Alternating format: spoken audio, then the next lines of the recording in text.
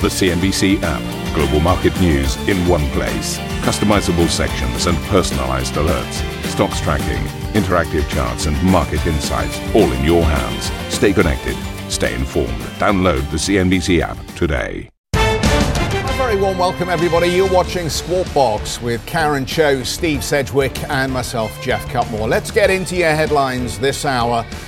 There was one heck of a sell-off. US markets plunging in their worst day since June 2020 as a major disappointment in key retail earnings triggered a new wave of selling amid continued worries about inflation and growth fears.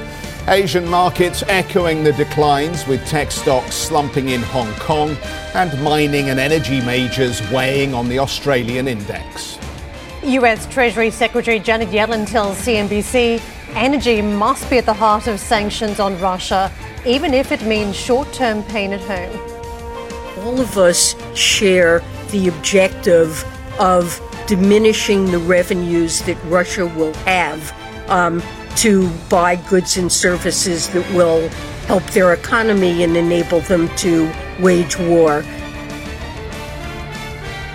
And a global debt ballooning by more than $3 trillion in the first quarter, with rising corporate debt raising fears of defaults as global rates rise.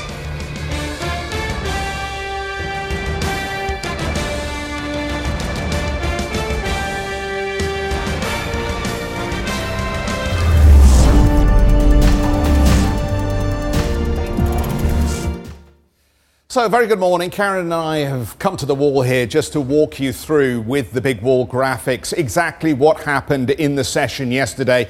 And let's face it, if you are long the markets, if you've been trying to buy these dips, if you've been trying to be opportunistic where you think we might have seen capitulation and there is a chance to step in and make some money on potential bounces, well, you may be disappointed. Or indeed, you may feel that this is yet another opportunity, if you are a long-term investor, to load up on some beaten down stocks. Too early to tell whether this stops here or whether this just continues going forward. So let's just walk through the very short-term price action. As you can see from our wall here, the S&P 500 down over 4% once the bloodletting was done, with the Dow Jones Industrial Average off 3.5%, and the Nasdaq, again the technology stocks, not pretty, down 4.73% here. Let's have a look at the sectors then, just to see whether there was any place to hide as the selling took place. And to be honest, it was a broad market rout, and there were some sectors in particular that you might have thought would give you some protection that were also caught up in the selling. Relative, of course, the healthcare sector only down 2.6% compared to S&P Information Technology off 4.75% here. The communication services down 3.4%, and consumer discretionary, which sometimes offers you a little bit of safety, was really just beaten up, as was the staples sector, which should offer you even more safety, if you like, but really suggesting the market has now got worried about the growth stocks, the growth sector, the technology, and also got worried about those cyclical sectors and those sectors that should stand out against the cyclical downturn. So we were off on consumer discretionary 6.6% and staples down 6.3%. So it was a fairly brutal session in the round, as I say, again, for those who are holding positions, who are long the market.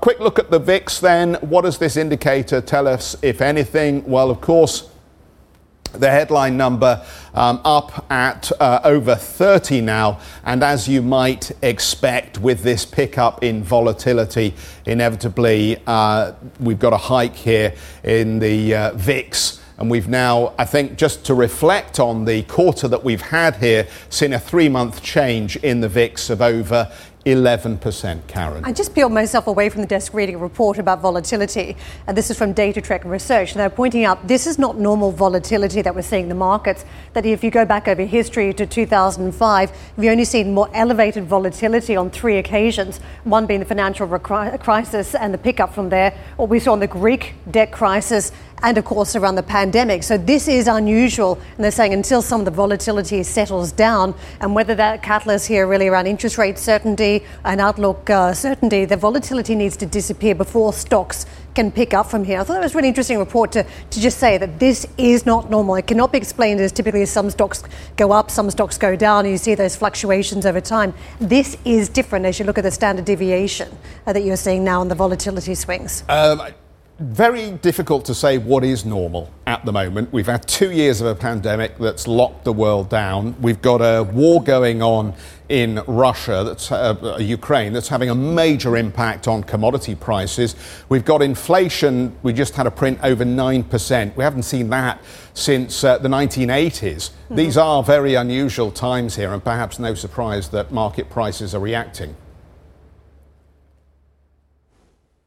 Steve, you want to jump in? Oh, yeah, I did. I didn't get a cue from the director. It's totally normal, Karen. Sorry. Your history goes back to 2005 from that Data Trek piece. The fact of the matter is you go back 5 years earlier and you can see exactly what happened there is being replicated now. You've got to add in a different level to, yes, absolutely what you and Jeff have been saying. Yes, there are problems about the COVID. Yes, there are a horrendous war going on in Ukraine, which is affecting inflation. But the fact of the matter is we've got dot-com bubble Mark II going on. We all know there are a load of companies that were never, ever priced correctly.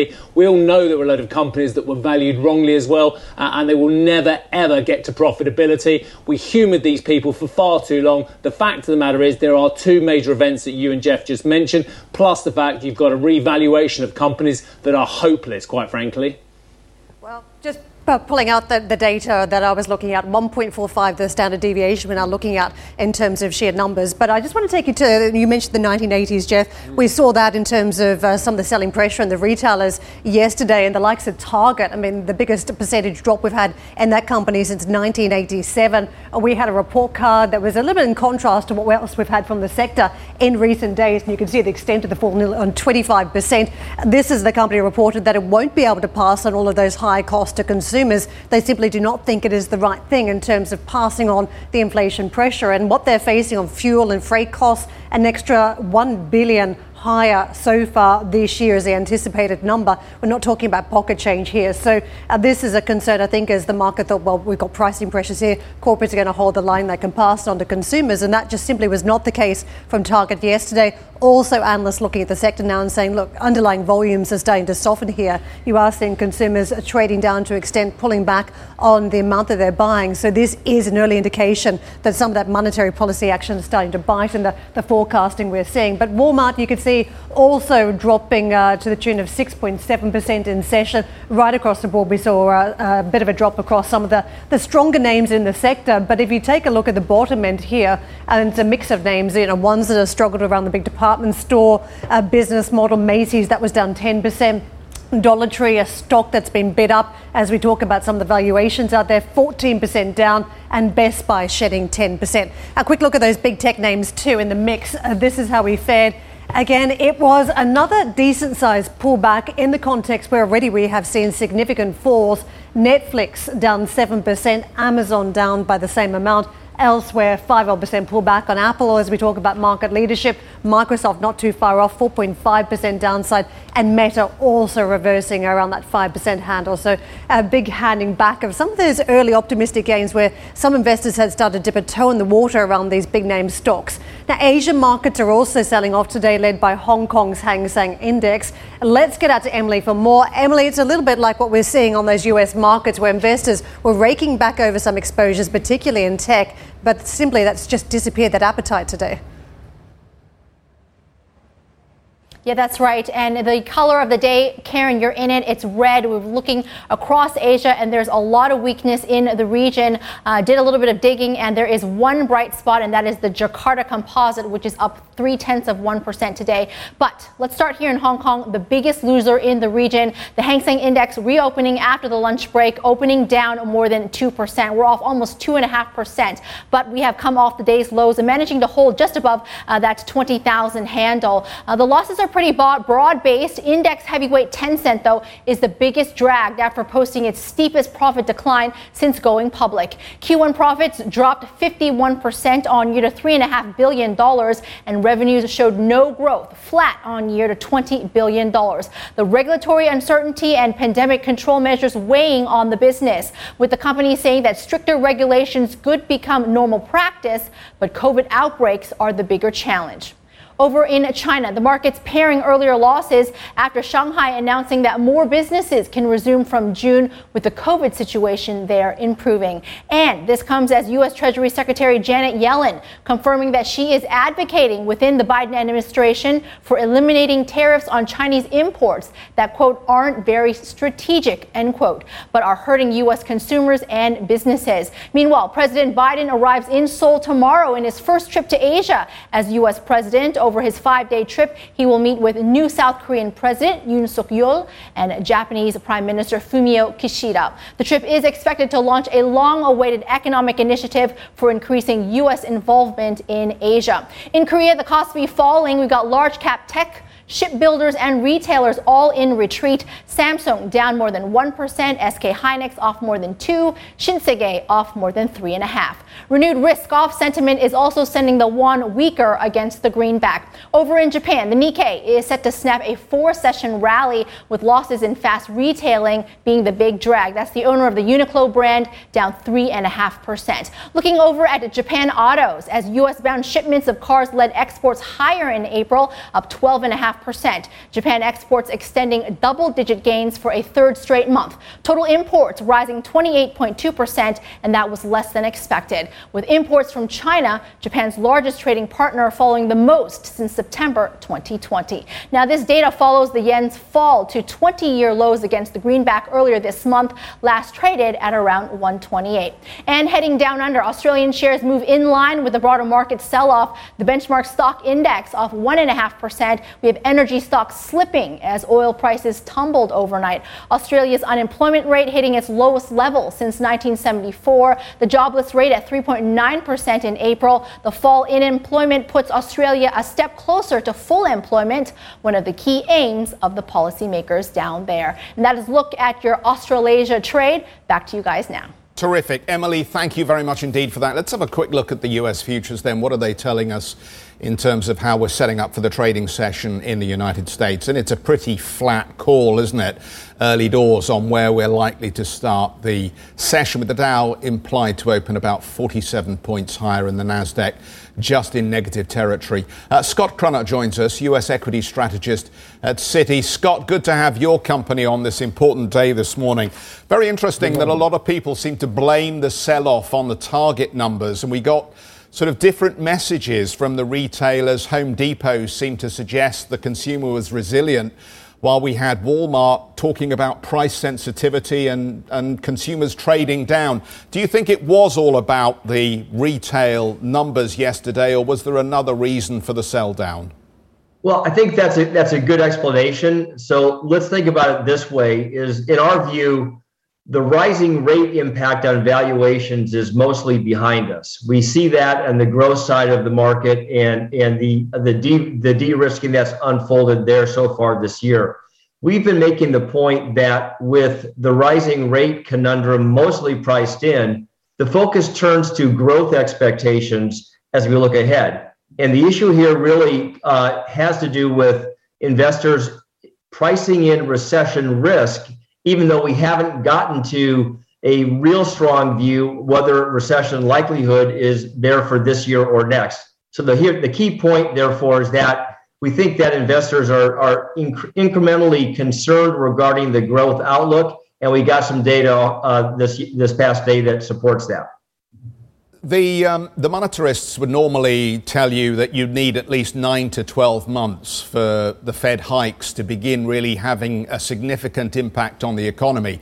And yet we're seeing mortgage rates rise. We're seeing the market move already to anticipate where we're going to be in 9 to 12 months' time in the economy. And the markets appear to be suggesting we're not going to be in a good place. Why do you think the markets may have got this wrong then if you don't see recession on the cards? Well, I think what happens is that the markets have many more tools to evaluate Fed funds futures curves, swap curves, and so forth. And that data, historically wasn't available this far in advance of the risk of recessionary conditions. And the data suggests that you're going to see Fed rate hikes into the middle part of 23 with some alleviation on the other side of that. When we've looked historically at earnings versus Fed rate hikes, the tendency is actually for earnings to move higher while the Fed's hiking. It's when the Fed stops hiking that you then begin to see the fall off in earnings, which would make sense. Strong economic conditions that the Fed's responding to ends up driving the fundamentals. In this case, though, I think what investors are trying to navigate is the expectation that we've got a series of Fed rate hikes ahead of us. We're looking for an additional 350 basis point moves over the next 3 Fed meetings.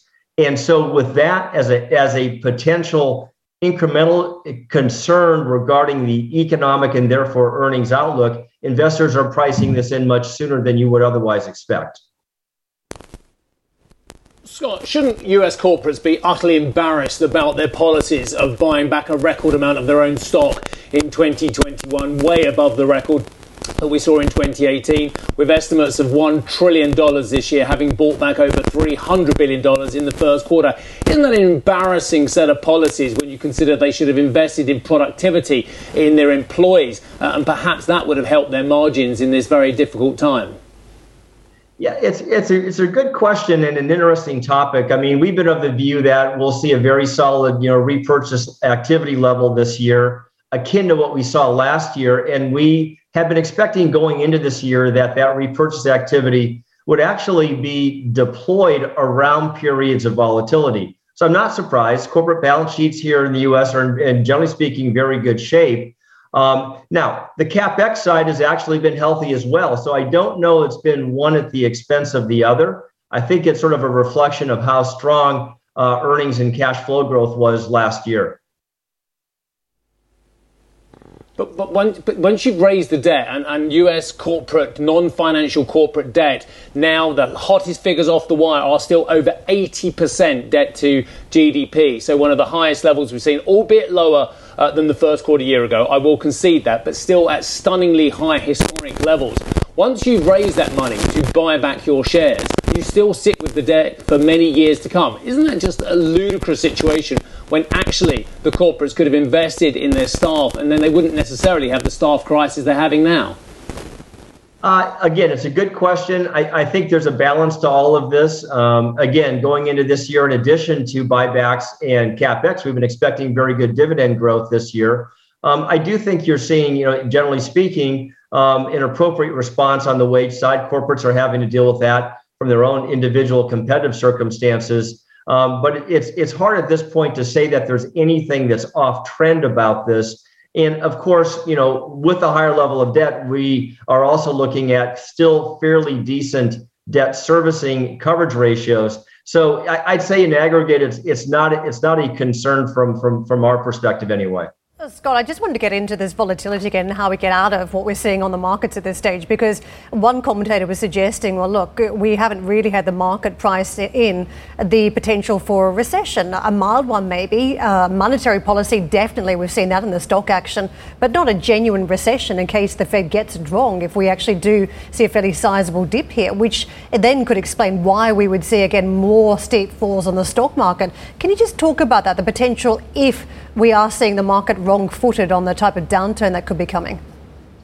Well, so again, we know that generally speaking, the market tends to sell uncertainty and then eventually buys the alleviation of said uncertainty. And we're sort of in that maximum period of uncertainty where there really hasn't been any change to underlying growth expectations, certainly for 22, and even the early look into 2023. So I think what you have is, as I mentioned earlier, a series of Fed fund rate hikes ahead. signs of weakening economic activity, or at least plateauing economic activity, even before we get to the real brunt of the Fed response. So, I think investors are rightly so quite uneasy about the outlook from here. It is kind of interesting that, we've been suggesting that we'll begin to see more signs of earnings growth expectations come in probably as we move into the second half, but looking ahead to 23. So the timing here is a big issue. And I think what we'll just have to watch pretty closely is what we're seeing in sort of second or third derivative readings on economic activity and the implications for inflation ahead of where the Fed may be. So long-winded way of saying that maximum period of uncertainty right now. We're just beginning to see companies respond more definitively to concerns regarding supply chain and other issues. And I think the response that we're seeing in the markets is pretty clearly signaling that, okay, we knew that there's a possibility of this coming, perhaps not quite so soon though. Scott, a number of stocks feel like they're well and truly out in the cold now. I mean, Netflix says it started out earnings season and warned about subscribers. It's down, 70-odd% so far year to date. It felt like Target joined the list yesterday as well around some of its warnings. What will it take for the CEOs of some of these companies that are now left out to try and turn that narrative around? Well, I think there's this aspect of maybe you began to see it, in the last day or so with, okay, let's come to terms with the reality of the circumstance. I think that's probably number one. As I mentioned, even if the news isn't good, the sooner that companies can kind of lay out the way this is setting up, I think the sooner investors will be able to get more comfortable regarding what type of fundamental circumstance they're investing in at this point. So I think we need more clarity in that. But what I want to point out, though, and I think this is sort of important to those watching just the broader S&P, is that what we really have going on here in the U.S. is a tale of two tapes. The valuation compression off of rising rates has really been felt on the growth side of the market. Valuation compression on the value side has been much less. And so, we've been had been in the value camp for the better part of this year, went more agnostic last week in response to that. But again, the key point here is that within that value component of the market, you get a combination of economic sensitives such as energy and financials, but you also get the defensive side of the market, which has held up very well up to this point. That's going to include the staples area, utilities as well. But my point is that you probably have had a bit of a mismatch in terms of the relative performance attributes of the defensives this year, which includes consumer staples, with the reality of what's now coming to fruition in terms of some of the fundamental headwinds they're facing. Scott, very much enjoyed our conversation today. Thank you very much indeed for joining us. Scott Cronert, who is a US equity strategist over at Citi. Much appreciated, sir. Well, I referred to debt levels which remain in that interview with Scott just now. Coming up on the show, global debt rises to record levels in the first quarter, with the Chinese and the United States becoming the biggest drivers. We'll discuss this more after the break. And for more on the disappointing retail numbers and the impact on global equities, you may check out the Squawk Box podcast.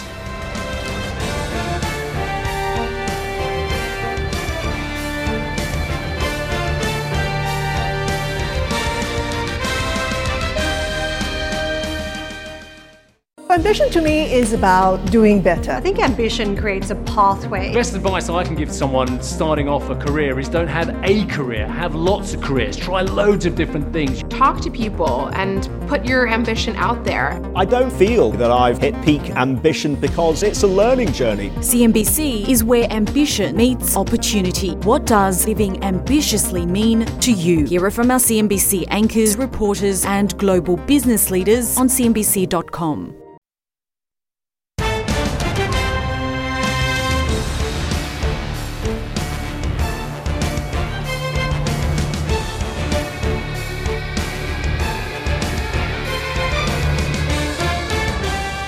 Right, the latest data out from the IIF, the Institute of International Finance. Global debt rose to a record $305 trillion in the first quarter. That is according to a new report by the aforementioned IIF, which says China and the US has led the increase. In contrast, the euro area's total debt declined for a third consecutive quarter. That's on a debt to GDP base, of course. The rise in global debt was mostly driven by, here we go, corporate and government borrowing, with debt outside the financial sector surging to $236 trillion. The point I want to make here, Jeff, good morning, and Karen, good morning again. The fact of the matter is, corporate, and I'll stick on the corporates, I've got my own issues with sovereigns as well, but I'll just carry on where I left off with Citi just now. Corporates did not do what I think it was George Osborne said over a decade ago, which is repair the roof while the sun was shining. What they did is they dismantled the roof, they sold off the materials for the roof, and now they're trying to install a tarpaulin when it is raining heavily. That is what I believe they've done, because instead of getting their debt loads under control when there was zero financing, what they did was take the opportunity to load up on debt. That's not me saying it, by the way, that's the data. And I'll just go through some of the numbers.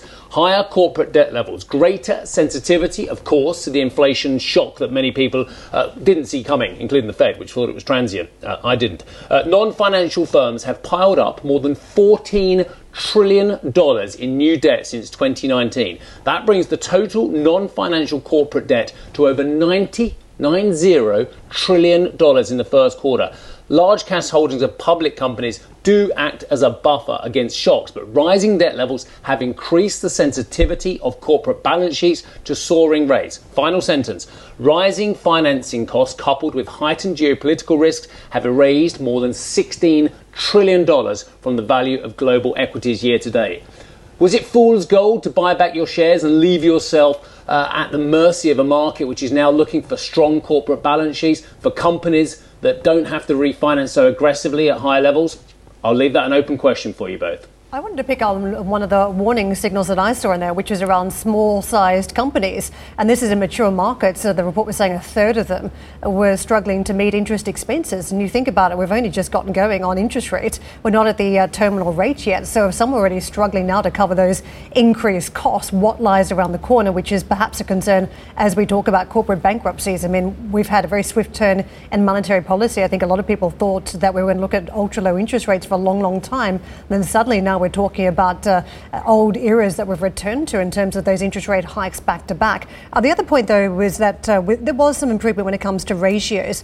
And you saw a 15 percentage point drop off the peak debt ratios from Q1 2021. But the improvement here really was in some of the major markets. And I think for me, that's the concern as well, that inequality is something you are seeing come through in these numbers, that those have seen stronger GDP growth, have been able to repay some of those debts that they managed to rack up during the coronavirus pandemic issues, where governments effectively were funding everything, and so were corporates, that I think some of that's been paid back by the stronger nations.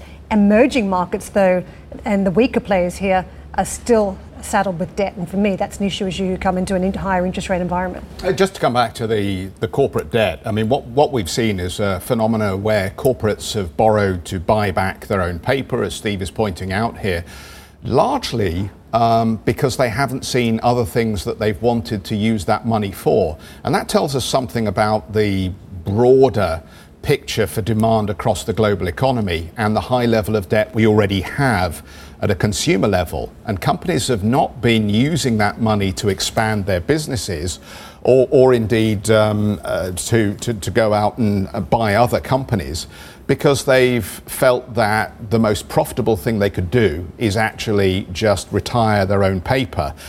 This also has the wonderful beneficial effect of flattering the earnings per share numbers and improving the prospects that the C-suite will get higher compensation if their packages are tied to performance in terms of the earnings per share number. So it's a win-win for everybody in the corporate world, isn't it?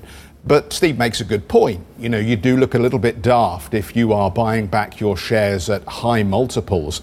And let's face it, through this period, we've seen incredibly strong multiple expansion, but we haven't necessarily seen supportive growth in earnings to justify that multiple expansion. So the multiple expansion has come as we've seen interest rates fall, the availability of money and liquidity has allowed companies to do a little bit of financial trickery to reduce the cost of their debt and then recycle that money into buying back their own shares with the flattering prospect that you get a higher bonus here.